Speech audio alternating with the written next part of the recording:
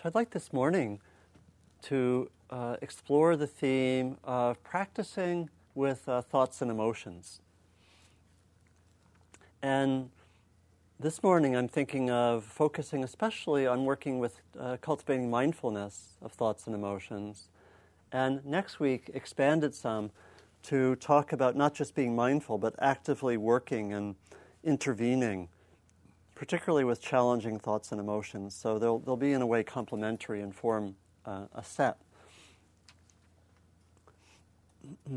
So what I'd like to do is to say some first about the quality of mindfulness and why we do this, and then give a particular practice that can be very, very helpful for working with thoughts and emotions. And I think by giving an example from my own experience of working with some challenging emotions in the context of practice. And I'll give some sustained attention to a retreat that I did a while ago in which I was angry for 10 days in a row for 18 hours a day. And lived to be here.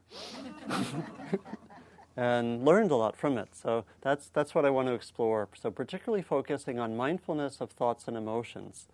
But before going there, I'd like us to each do an inner reflection. And so if you can, if you want to close your eyes and reflect on this question.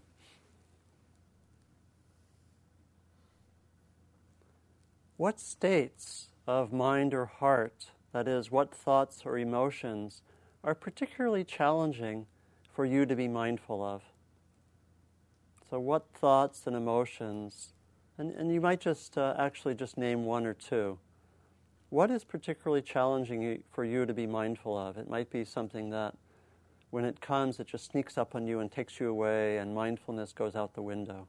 Could be anger, could be sadness, could be something like that, could be joy. What thoughts or thought patterns or emotions are particularly challenging for you, and really focusing on one or two?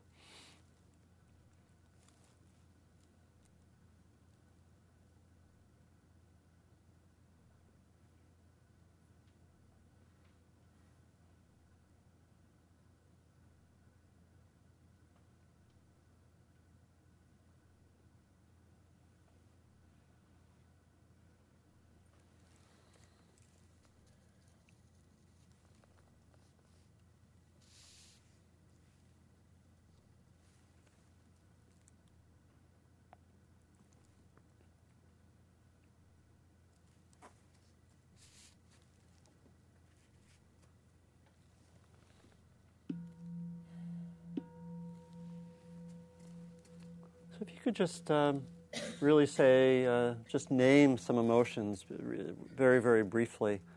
What are some that are challenging for you? Just to name one, maybe, each a few people. Fear. Okay. Please. Planning, it's not exactly an emotion. But it's the pattern of thoughts, yeah. Okay, the planning just sort of takes you over sometimes, yeah, as it does many of us. Depression. Okay. Confidence, yeah. Hurt feelings. Yeah. Righteous indignation. Righteous indignation, hurt feelings, anger, greed, resentment, stress, which can be a mix of a lot of things, yeah. Attachment, ecstasy. Powerlessness. Okay. Maybe that's at least some morning's worth to work with.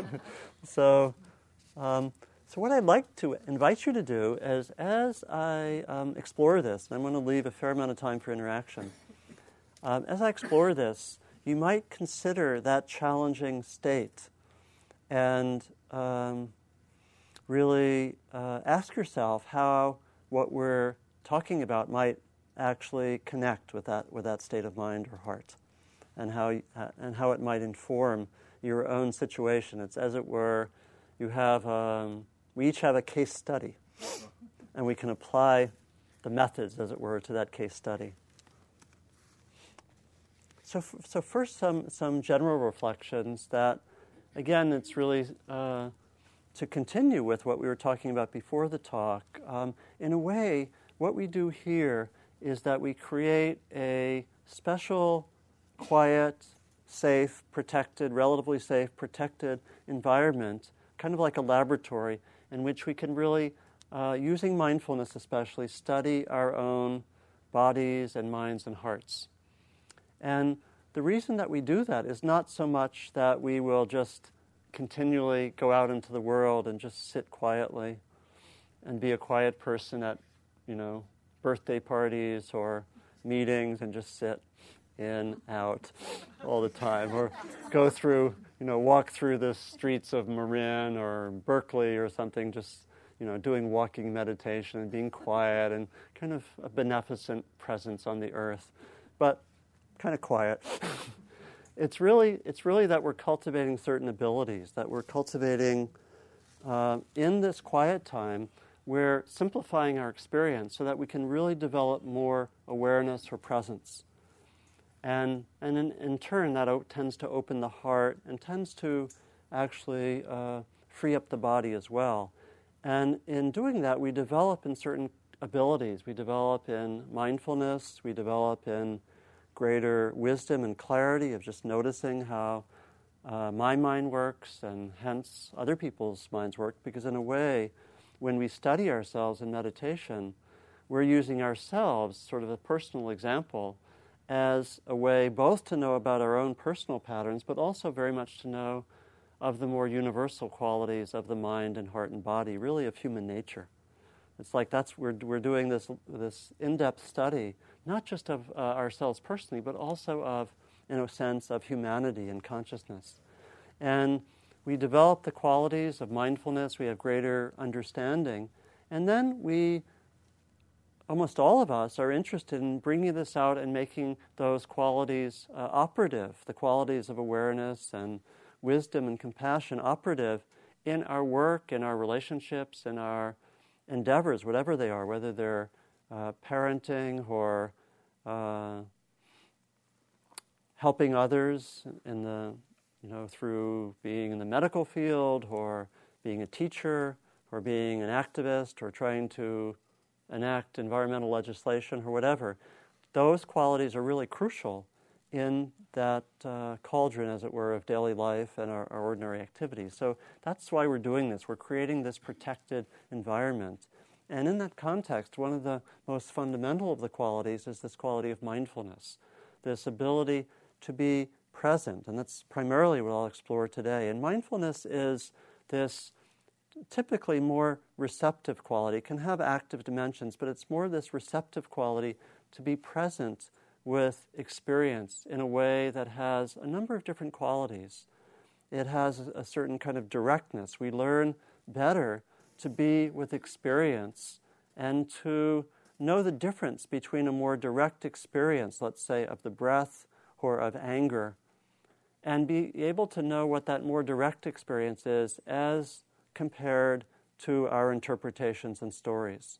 And it's not that interpretations and stories are not important. They can be quite, but it's very important to know the difference between the more direct experience of thoughts, emotions, the body, and what kind of thoughts we have about those experiences. So a lot of mindfulness is developing this ability to really be present with experience in a more direct way.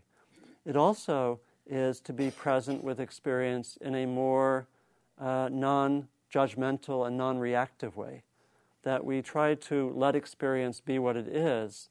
And as we do the practice, there develops more of a faith that we don't have to control experience so much, that we can really explore and come to more and more trust that just this exploration of experience, especially guided and especially in the context of a community, can itself have a direction towards healing and self-knowledge and opening. Just that process of exploring, even if it's to explore something difficult. There can be a confidence that grows that, oh, I'm feeling really sad right now, or I'm feeling upset. Let me be mindful of it. There can be a confidence that this is a way to go deeper and ultimately to be able to gain further resources for being wise and compassionate in response. And so the quality of mindfulness has that non-reactive and non-judgmental quality. It's just a being present, not trying to change. And again, a lot of the learning happens because we see the difference between that non-reactive, direct awareness and all the reactions we have. I'm sitting here, my knee hurts, and I'm reactive. I don't want this. Won't the bell ring soon? Donald must be off in his own private consciousness. He's obviously not paying attention to the clock, and so forth. And we can go off like that, and we do. But we get to notice that, and we say, okay, just calm down. He usually pays attention to the clock. It's probably going to happen today. You never know.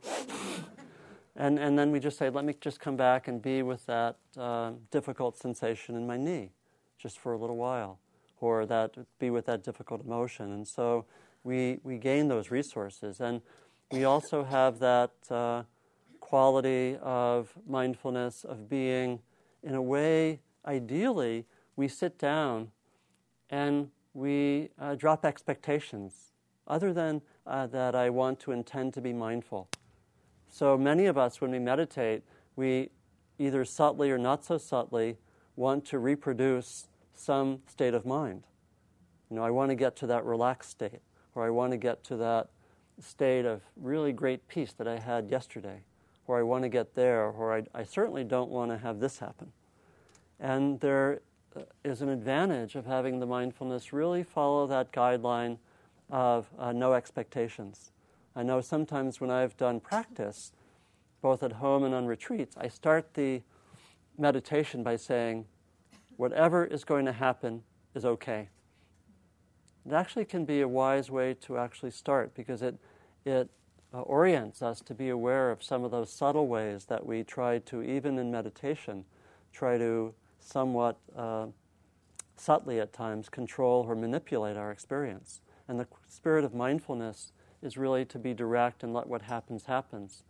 And there's a beautiful poem that comes from Rumi that some of you know, which is really about that spirit. It's a poem called The Guest House, which is a wonderful poem. It's about that quality of no expectations, of just being present, and over time developing a trust. This being human is a guest house. Every morning, a new arrival. A joy, a depression, a meanness, some momentary awareness comes as an unexpected visitor. Welcome and entertain them all, even if they're a crowd of sorrows who violently sweep your house, empty of its furniture. Still, treat each guest honorably. That guest may be clearing you out for some new delight. The dark thought, the shame, the malice, meet them at the door laughing and invite them in. Be grateful for whatever comes, because each has been sent as a guide from beyond, says Rumi. A little bit different theology there, but really that welcoming of experience. And over time, as we do this, there can be a sense of the mystery of awareness and mindfulness that we can really come to know, as is said in many traditions, that there's something quite mysterious and even magical about the quality of being aware. In some traditions, it's that quality of awareness which links us with the divine, which says that there's something about this quality of just being mindful which connects us with peace and with something quite deep, and that a lot of our practice, as was brought up by the question, is really a matter of getting to know better that quality of mindfulness and deepening and stabilizing it. That's really what our practice is about, because we all know that quality of being present, but the reason that we need to practice and give attention and come on Wednesday mornings and so forth is because it takes a fair amount of energy to deepen and to stabilize the quality of mindfulness as well as the other qualities. It doesn't just happen by itself for most of us. That's why we're here. The quality of mindfulness brought to the exploration of thoughts and emotions provides some of the great fruits of our practice. That being able to be mindful and then to be able to act wisely and compassionately with challenging thoughts and emotions, with the kind that were mentioned, with the fear and depression and tendency to a lot of planning and hurt feelings and righteous indignation and resentment and stress and ecstasy, just to add that in. That those are all, to be able to be wise with those is amazing. Because a lot of times those challenging thoughts just rule our lives, and we're kind of at the mercy. We're sitting there innocently, and something comes along. I'm just sitting there innocently, and something comes along. And I noticed yesterday I was just sitting doing some emails after coming back from teaching a retreat, which is it's a challenging experience. We can add that to the list. But and then someone called, and we were in a discussion. I noticed, and I was a little bit kind of recovering from about 8 days of just giving out intense energy, basically. And I was quite somewhat withdrawn. And I noticed we had a discussion, and within 5 minutes, I noticed my feelings were a little bit hurt. And it just happens like that, doesn't it? And how to act wisely. And it took me a while to act wisely, because emails tend to deaden remembrance of Dharma talks. So be careful. We need a whole new instructions for email and computers, but that's another talk maybe.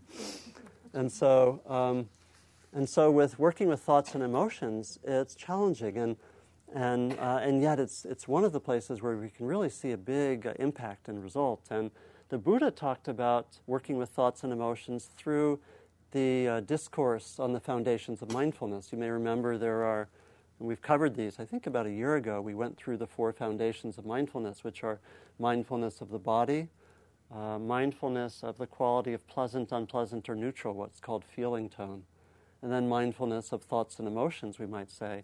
And the 4th is the mindfulness of the larger patterns of experience. And so being aware of thoughts and emotions has a very major role in this core teaching.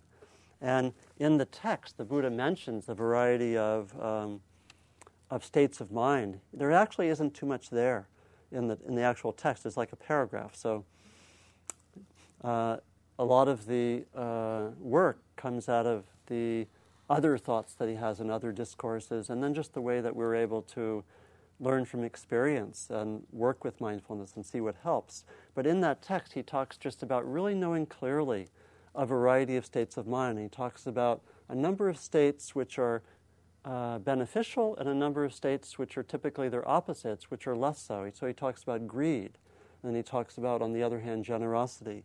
He talks about hatred, and he talks about loving kindness. He talks about delusion and talks about wisdom. He talks about a contracted state, and he talks about a more expanded state. And he talks about a distracted state and a more concentrated state.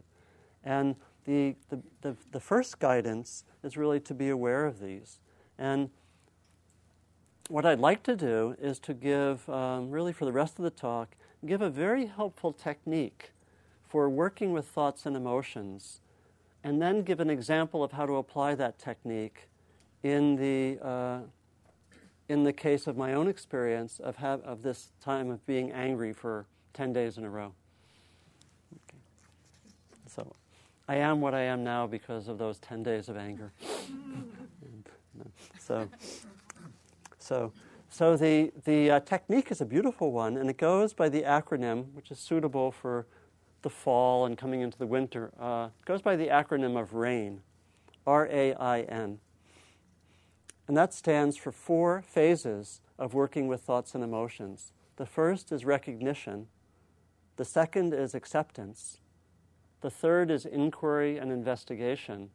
And the 4th is non-identification. So I want to go through each of those and then apply it to anger. So the first is the quality of recognition. It's this very important quality of just naming something, of knowing that it's there, of naming. Okay, just as we named before everyone, we named some challenging thoughts, patterns, or emotions. And the naming is crucial. It can feel trivial.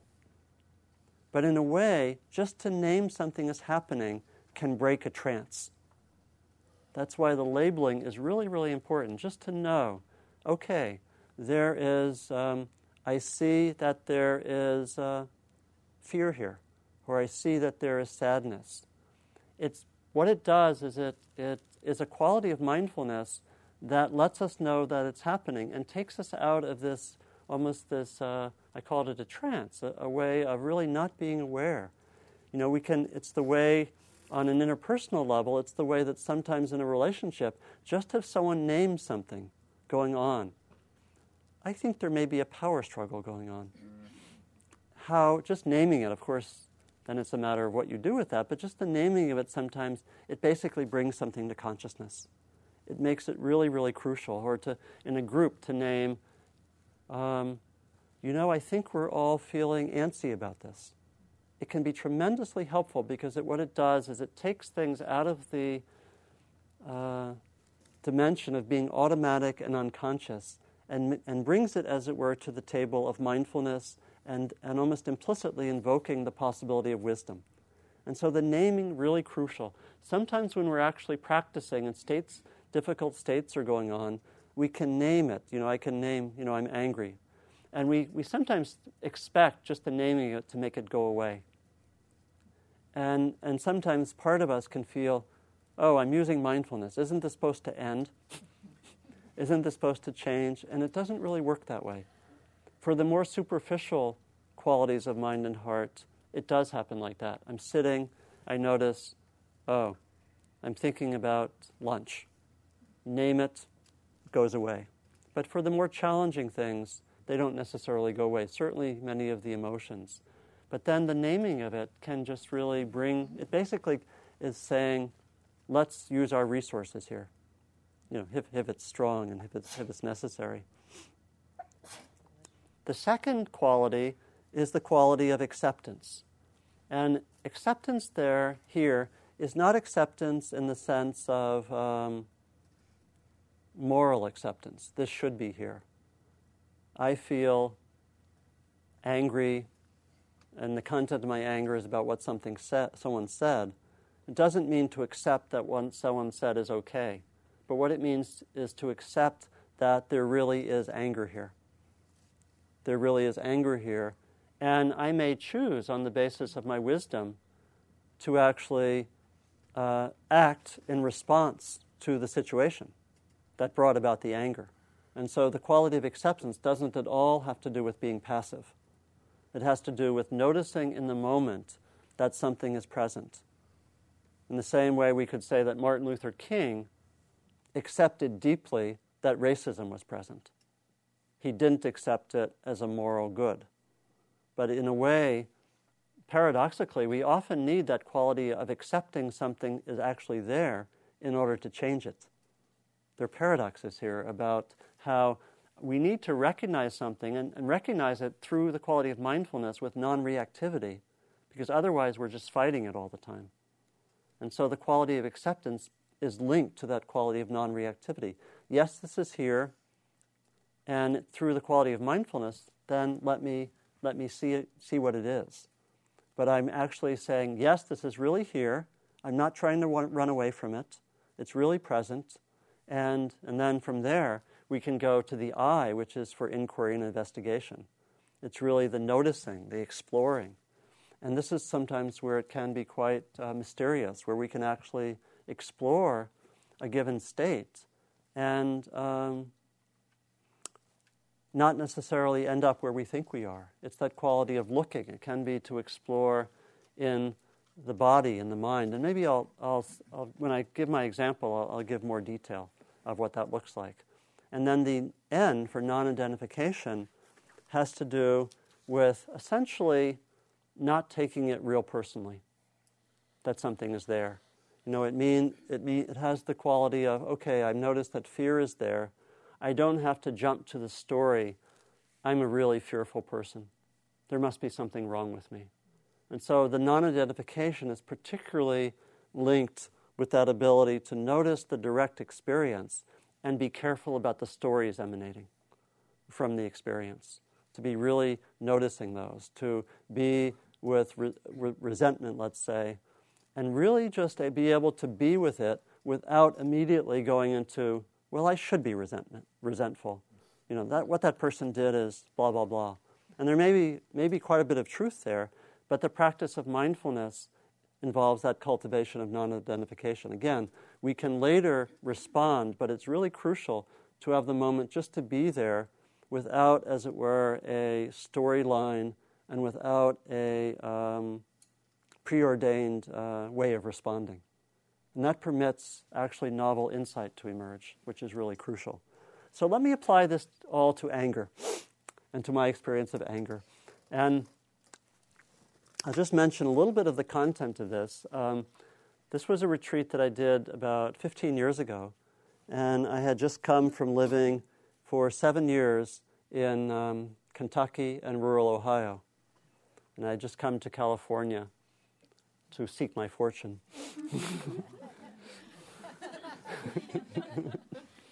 It's true in a way. And I had been teaching. I had been actually a college and university teacher at the University of Kentucky and at Kenyon College in Ohio. And I had been teaching meditation and had been, in a way, being away from either the East Coast or the West Coast had its liberating qualities, because I had originally studied meditation in the Boston area, had been on the East Coast. And I would, just to be out in the middle of the country with, basically away from the kind of the somewhat, I don't know how to say it without...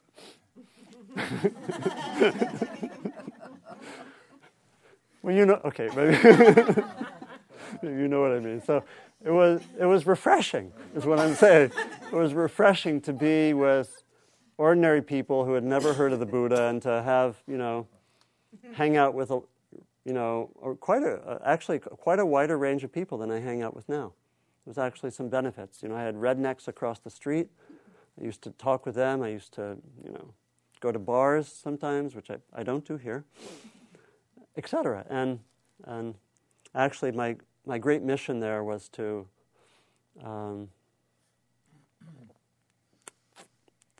work with the University of Kentucky basketball coach and get to teach the University of Kentucky basketball team meditation.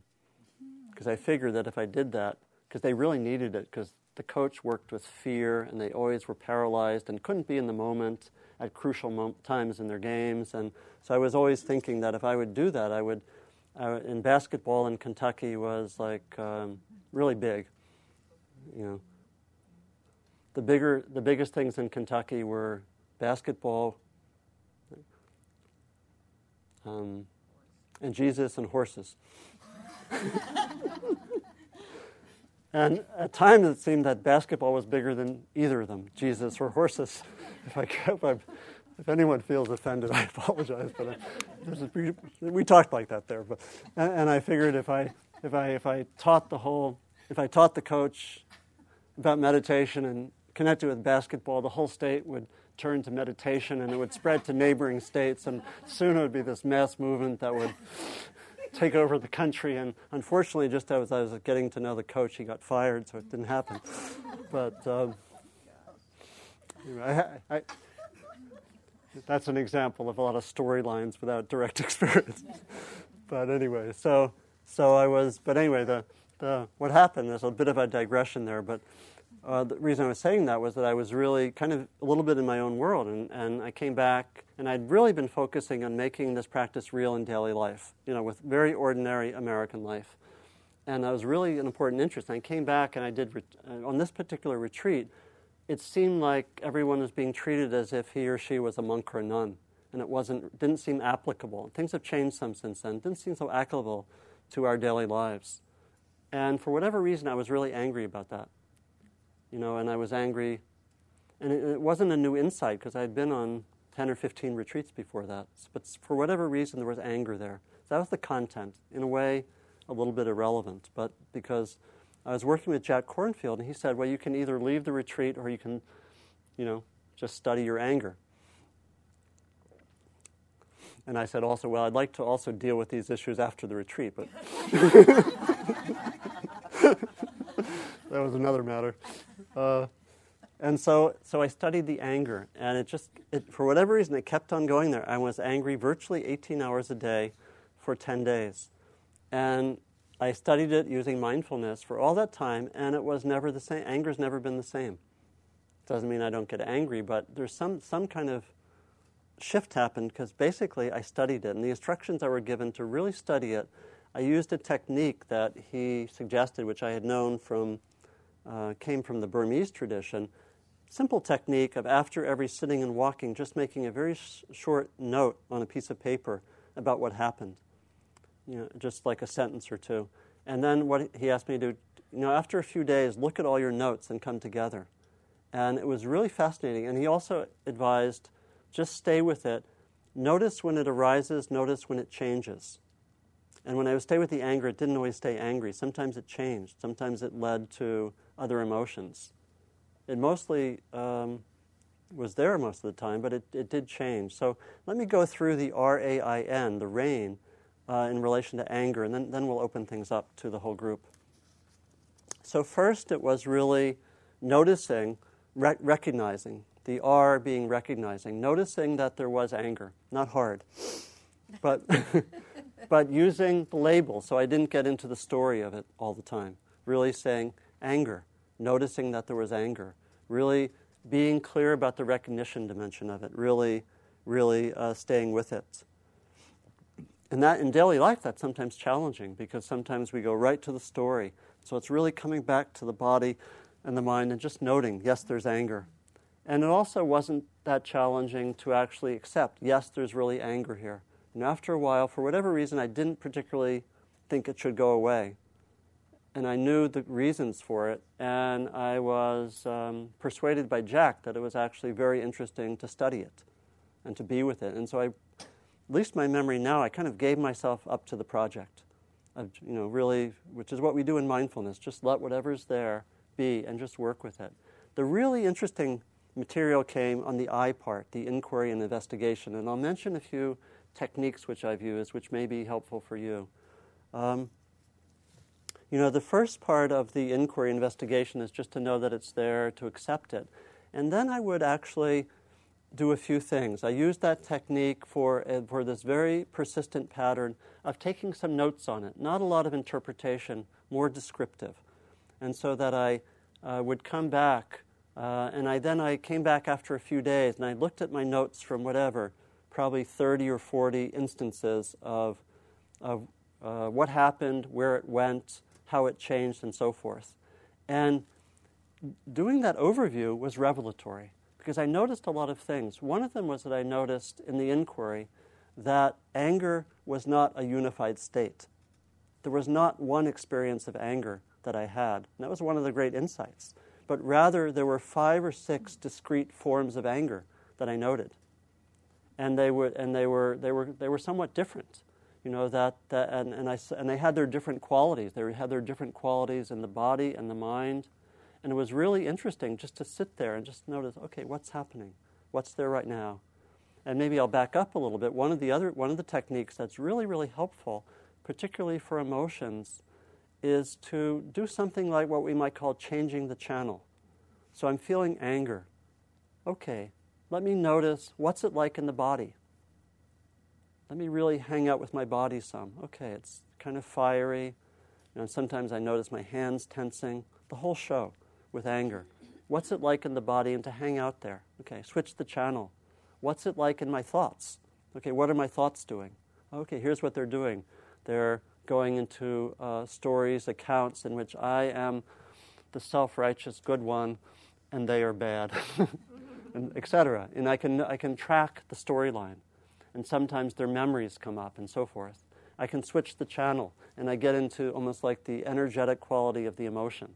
What's it like? It's kind of like a fiery energy, that's bubbling, or sometimes it's just really feels tense or whatever, And I can switch the channels, and it's actually a wonderful technique to use sometimes in a given sitting that can be very illuminating, just to go back and forth between thoughts, emotions, the body, and just to see, okay, what's this like in the body, particularly with repetitive thoughts. It's extremely helpful to shift to the body and just say, what's this like in my body? Because sometimes there's intelligence that's carried by the body and the emotions that the thoughts are hardly aware of. And so switching the channel in that way, it's something we've done in past months, techniques that are using that, but it's a very effective way to work with thoughts and emotions, is to go back and forth between those modalities. For one thing, it kind of breaks the lock of the thoughts, which sometimes can just be, we can just be on kind of a one track, which is that of the thoughts with some of these patterns. And it actually reminds us that we're actually studying it. So I did that with the anger. It was very, very interesting to know that it's hot, or it sometimes has these qualities. And then I would notice also that there were different patterns of anger. Sometimes my anger was this basically self-centered, reactive, petty anger where I didn't get my way. It was kind of like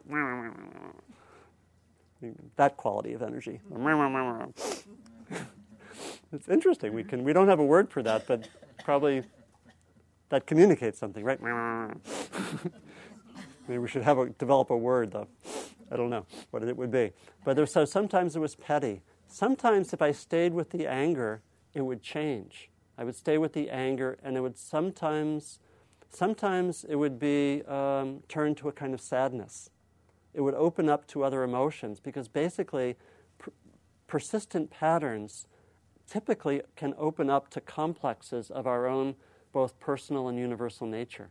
For me, and so it's really helpful to know that when we're with a particularly challenging pattern, like the ones that were mentioned, it will tend to open up to other emotions and other patterns. Could be memories, could be certain other experiences. And so for me, it would open up sometimes, the anger would open up to sadness. Sometimes people say that anger is a reflection of some kind of sense of being hurt. Some psychologists talk like that. And I think that's often the case. And so I would sometimes feel sadness, and sometimes it would have words that would come with it, like, I'm sad because my voice isn't being heard, or I don't feel like my voice can be heard. And then that would, that could kind of have a ricochet into other, more personal or psychological patterns, where that's the case. And sometimes I would stay with that, and there'd be another kind of sadness that, I want this community really to be effective in daily life, and I'm sad that it's not that way. And sometimes when I stayed with the sadness, it would actually lead to love. It would actually lead to an experience of love. And some of our deeper emotions, when we stay with them long enough and go deep enough, it actually opens up to love. I have found that with a lot of emotions, that if we stay with them, and in this case it happens sometimes, I would connect with, I really care about this community. I really want it to be whole and healthy.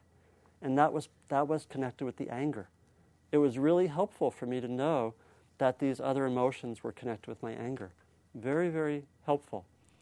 So sometimes I would just be there, and I would go into sadness or grief, and sometimes it would go into other emotions. Sometimes I would find myself in the role of an Old Testament prophet, giving out righteous cosmic wrath. It would be like, and it almost be like a different voice. You can do what you want, but someday cosmic justice will get you. And that was part of the anger also. It was one of the voices. It was Donald as Old Testament prophet, or whatever. And that was interesting to see, And so you get a sense that the inquiry could really open up a lot of things. And it all comes from just staying with the anger and not wanting to make it go a certain way, and just seeing where it opens up to. Of course, I had the privilege of being on a retreat, but I think we can do this kind of inquiry in daily life as well. It really just takes that mindfulness, and for some persistent patterns, it just takes those times of staying with it, and it tends to open up. Next week, I particularly want to focus not so much on the mindfulness, or maybe in addition to the mindfulness. This week, I'm mostly focusing on the mindfulness, which means how to just be present to it. And I think there's a separate issue of how to respond skillfully, sometimes in ways that go beyond simply being mindful. And that's an important theme which I want to bring up next week. This week, it's just to really heighten awareness of the tool of mindfulness. So it would be that quality of really inquiring. And then the N aspect, the non-identification, would be almost to see the anger almost as this natural phenomena just occurring, as it were, before my eyes or before my awareness. And not take it so personally. Being careful about stories about you're really an angry person, or all these years of being a nice person has just left all this suppressed anger, Donald. Better, or something like that, or just having this story. And it was really more, I'm actually more like a scientist. I'm just studying this phenomena which is coming right before me. And it's that quality of non-identification of seeing, oh, this is where this goes. Oh, interesting. That opens up, the anger opens up to sadness, which sometimes opens up to love. Oh, let me just watch that. Let me just study it. So not taking it personally, letting it happen. Sometimes having a certain insights about, oh, here's where it begins, here's where it ends, here's what it transforms into. Here are the set of conditions that lead it to arise. Here are the conditions that lead it to change, and so forth. So it's almost like having this sense of what Stephen Levine says is a move from my anger, in this case, to the anger, to anger as a universal human quality, and just getting to study some of its nature. And which is, again, very freeing, because we all have this concern. Oh my gosh, I'm angry for 10 days. This may say something about me. Maybe I shouldn't bring my face into polite company anymore. Or I probably would say with a little different tone of voice. But just having that sense of observing the flow. And so I think I can end with that. Maybe I'll end with this quotation from Ajahn Chah that I like so much. This is from the question of that Jack Kornfield asked of him about do I need, in order to be mindful and develop, to really sit for long periods of time? And Ajahn Chah, this kind of rascally Thai teacher, said, no, sitting for hours on end is not necessary. In other words, we can do this kind of inquiry, kind of exploration, I think, in daily life. We just need the quality of attention. Some people think that the longer you can sit, the wiser you must be. I have seen chickens sit on their nests for days on end. Wisdom comes from being mindful in all postures. Your practice should begin as soon as you awaken in the morning and should continue until you fall asleep. Don't be concerned about how long you can sit. What's important is only that you keep watchful, whether you're walking or sitting or going to the bathroom. Try to be mindful and let things take their natural course. Then your mind will become still in any surroundings, like a clear forest pool. All kinds of wonderful, rare animals will come to drink at the pool, and you will clearly see the nature of all things.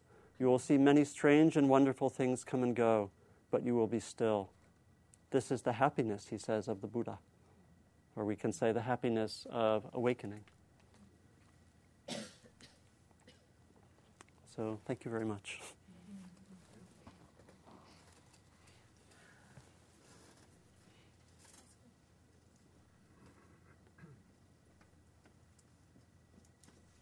So any questions or reflections about working, practicing with thoughts and emotions, or something that may have most of us have already have worked with this a lot. So please, yeah. Sometimes it's interesting to me after I Yeah. for a long time. But my emotions become stronger. It's not only that, and that's, I guess, tied to your next week lecture, but my reactions get Yeah. stronger. Like last week I was sitting for an hour. I did yoga and then I sat and then I came home and I found the dishes in the sink and all of these nice animals came to my clear pool, but wasn't that reaction? It was going through no obstruction to my emotion. Yeah. And I observed it, but I just wondered. Yeah. It was much stronger than I would do if I didn't. Yeah. I think that, everyone here, the question is about sometimes when my mind gets more quiet and my body gets more calm, sometimes when I go into a situation, I notice that I have very strong reactions. Yeah. And it's interesting. It probably works in a few different ways. I think, and it probably depends on the trigger, as it were. But sometimes we're actually when we're more open, we're actually more sensitive to a particular stimulus, and it can actually go more deeply in a way. There's something about our daily life which sometimes things get covered over, and we actually don't feel so directly what's there. And so I notice, you may notice after you sit, particularly something that feels, I think after we're mindful, I think both the beautiful aspects are often more beautiful, and the difficult aspects feel more painful. That's certainly my experience, and probably many of yours. So this practice doesn't dampen down the negative emotions. I think it can open us up to be more sensitive. Hopefully it also opens us up to be more aware and more skillful, and sometimes, and often less reactive. Yeah. But I think in terms of, it sounds like you're mostly raising a question about sensitivity. No, Is that fair? I don't. But Reacting, that's the skillfulness. That's what the question is about. yeah, Because I guess I have some expectations there. yeah, because that I don't want to be ever harmful. I just that's my expectation. so it's after doing yoga? Is all yoga and I tie it with meditation. Meditation. Meditate after yoga. Yeah. That's Yeah. sensitivity. I know. Sensitivity is there. Colors and much more, but that's where I want to get more skillful, and that's the time that I'm less skillful. Yeah. Sometimes, not always. I think personally, I imagine that I think I notice both sides. Sometimes when I'm more mindful, I actually start to notice a reaction happening, and I don't go there so easily. But I also sometimes notice that I might get startled and just taken somewhere more quickly as well. And I think both are the case, and it sounds like you're describing the latter. Because I'm sure sometimes you meditate and you're actually more sensitive, and something that would normally lead to reactions doesn't have you go there. So does that sound like both are present? Yeah. Yeah. More the one I don't. I am more skillful, but yeah. So you're saying more of the time you're actually non-reactive? Yeah, but sometimes I think maybe that's to do with that quality of openness, because sometimes things just go right in and they trigger something, and we're often not so protective. We don't have those protective layers, so that's at least some initial thoughts. But it's not a problem. Because once you notice you're reactive, you know what to do, right? It can take a while. But once you notice that I'm reactive, then you can call upon the resources of your practice. Right? But what I hear you saying is that sometimes you just you're forgetful for a little while. And so that's why the labeling is just so helpful, because it kind of, like I say, it breaks us out of a trance in a way. Not easy to do, particularly when reactive. And then, and dishes are the hardest. So please, Christine. Just to comment on that point, I've had similar experiences, and I'm like the two sides of it, and I found usually when I have the sort of the negative response to something that's come up where I've had maybe a really lovely sit or been absorbed, is where I realize I've actually become attached to the tranquility that Oh. was there, and now I'm upset that somebody's done something to take it away. And if I've just been with it and haven't gone into a place of attachment, then I can... That's a good point. Yeah. That's a very interesting one that sometimes, yeah, because that's the subtle ways that when we sit and it feels so nice, there's these subtle attachments which basically say, I really want this to continue, and anyone who gets anywhere near disrupting this is gonna get it, which is a little bit, yeah. So really, you're really pointing to those subtle attachments to being mindful, right? Which are, we don't always talk about that so much, but it happens because basically we get attached to everything. Yeah, but it's a good point. Then there can be some of that, and it's something to look at. It's really, see, again, doesn't it help just to have the naming of that? It just next time something happens right after we've been really peaceful, and we can ask ourselves both right after we finish, am I attached to this? And it's not a problem if we are, but it can help us be just more wise about it. So, great point, Jen. What's a good way when you're really in the emotion, and anger's Yeah. is a good example, and like I'll be really feeling it, I'll have my arsenal of arguments that I'm using, I'm really well rehearsed. I can be mindful, I know exactly what I'm doing, I know it's not skillful. there's this like tsunami of energy, and Yeah. it's how do you get out of that? How do you, Yeah. beyond just the naming it, Mhm. when you're really into the, I call it the luge, you've gotten in the luge and it's going like 200 miles an hour, and how do you stop it? Yeah. Yeah, yeah. It will be more the focus next week because this week it's primarily being mindful. With something like anger, it's often helpful, like you were saying, basically to stop it. That when it's going 200 miles an hour, it often is going to have negative consequences, and so it may be actually quite skillful just to take a time out, basically. That's often the hearing of your description, that it could be very, very skillful just to know. And again, I think it comes from mindfulness and studying oneself to know that when I'm in this state, can I be skillful? Generally speaking, if we can't be balanced and skillful in a given state, and we have a choice to stop and come back another time and deal with the situation, it's almost always better to do that. Yeah, if we can't be skillful, and we don't feel balanced, and so it's mindfulness to know that I don't feel balanced, or to know that it's taking me away at 200 miles an hour. That would be mindfulness, and then the wisdom part, which we'll focus on more next time, would really ask, is something good going to come out of this? And it's very hard in the moment because all that self-righteous energy gets mobilized, right? And so forth. And so I think particularly with anger, that is often very, very helpful. Not always possible, but most often it is possible. Please, Nancy? I guess it's actually acceptance, but it helps me sometimes, like in the way of that, to notice it and just to think of that phrase, of course. Mm-hmm. Like, of course there's a lot of energy in this. Mm-hmm. Of course I'm about to careen into something. Yeah. And somehow that deflates it, but it's not, I don't have to get into self-judgment and self-criticism Yeah. so much that, Yeah. because then I can spin off on beating myself up.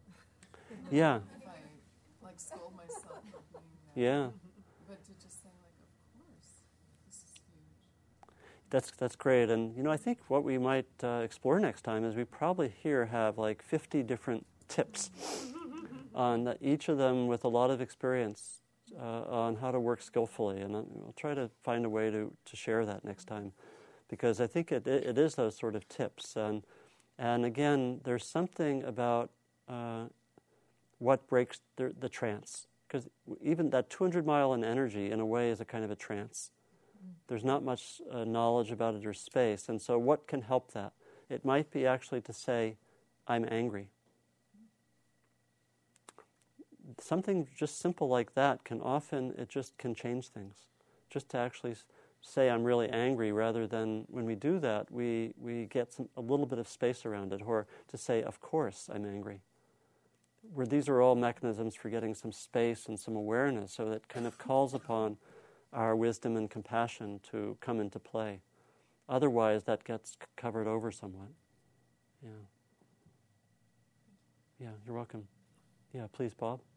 I wanted to share an experience and then hear your comments. Something that you did kind of touch on. Yeah. Is that, a lot of times I actually have trouble naming. Yeah. I hear that a lot. Mindfulness will name the thought. Yeah. So like in this meditation, for example, there was, what do I call that? I get that a lot. Yeah. It's the story, analyzing, planning. Yeah.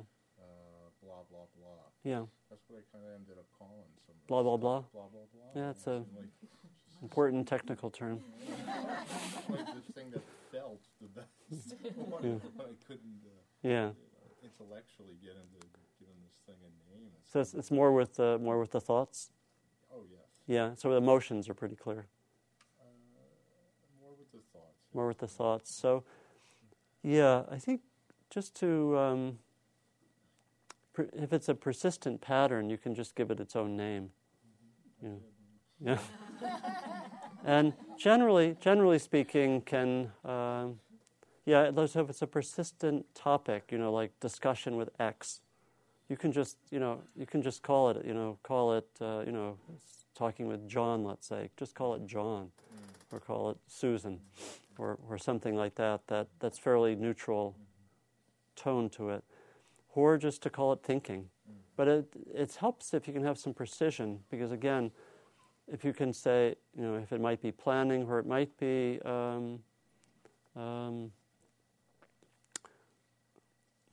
might just be a persistent thought pattern, a kind of conversation, and just to give it any name is really, see the key, there are a few keys. One of the key, probably the main key, is just to actually notice it. And the label is much, much less important than the actual noticing and the study. Label's secondary, but the label is a tool that kind of gets our attention. And so I think whatever but if you find yourself actually thinking, what is this, too much, then just keep it simple. You can really have a simple label. Like a file name. What? Like a file name. Yeah. Yeah. Yeah, it's just like that. Just like... because it's pretty much like that. It's a pattern that's coming up again, and you can call it by a particular name. Good. So we're actually at time now. So what I'd like to invite us to do, many of us will have some thoughts and emotions in the next week.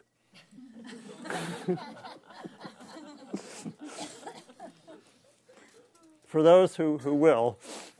Now, I'd like to invite that practice, if you feel called, to actually give some focus, and you might actually use that practice of RAIN: recognition, acceptance, inquiry, and non-identification.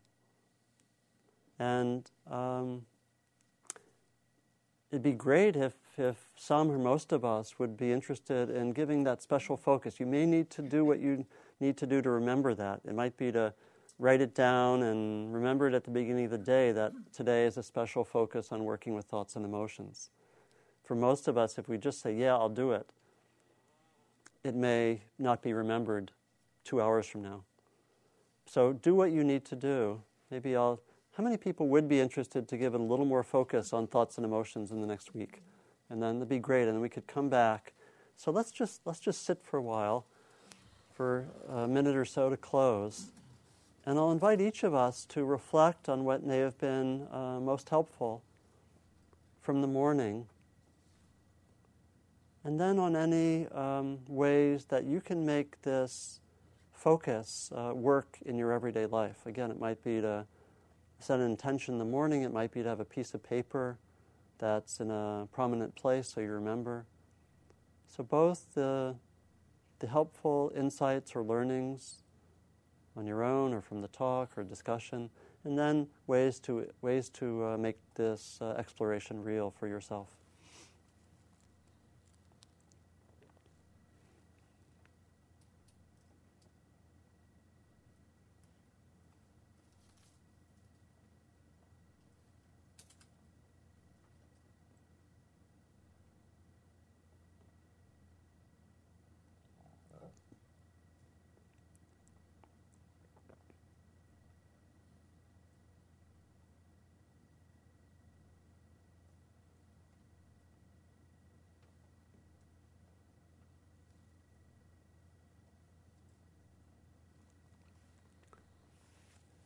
So knowing that we practice not just for ourselves but for others, we dedicate the fruits, what's been helpful and valuable from this morning, out beyond the boundaries of this hall, out to others for their benefit, for their freedom, for the healing of all beings.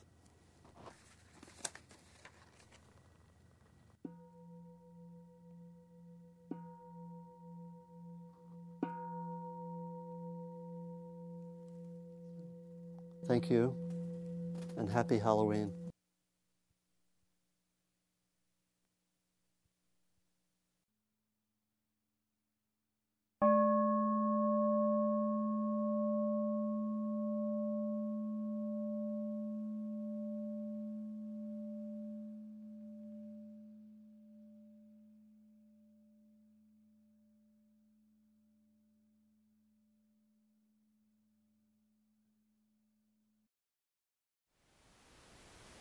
Thank you for listening. To learn how you can support the teachers and Dharma Seed, please visit dharmaseed.org/donate.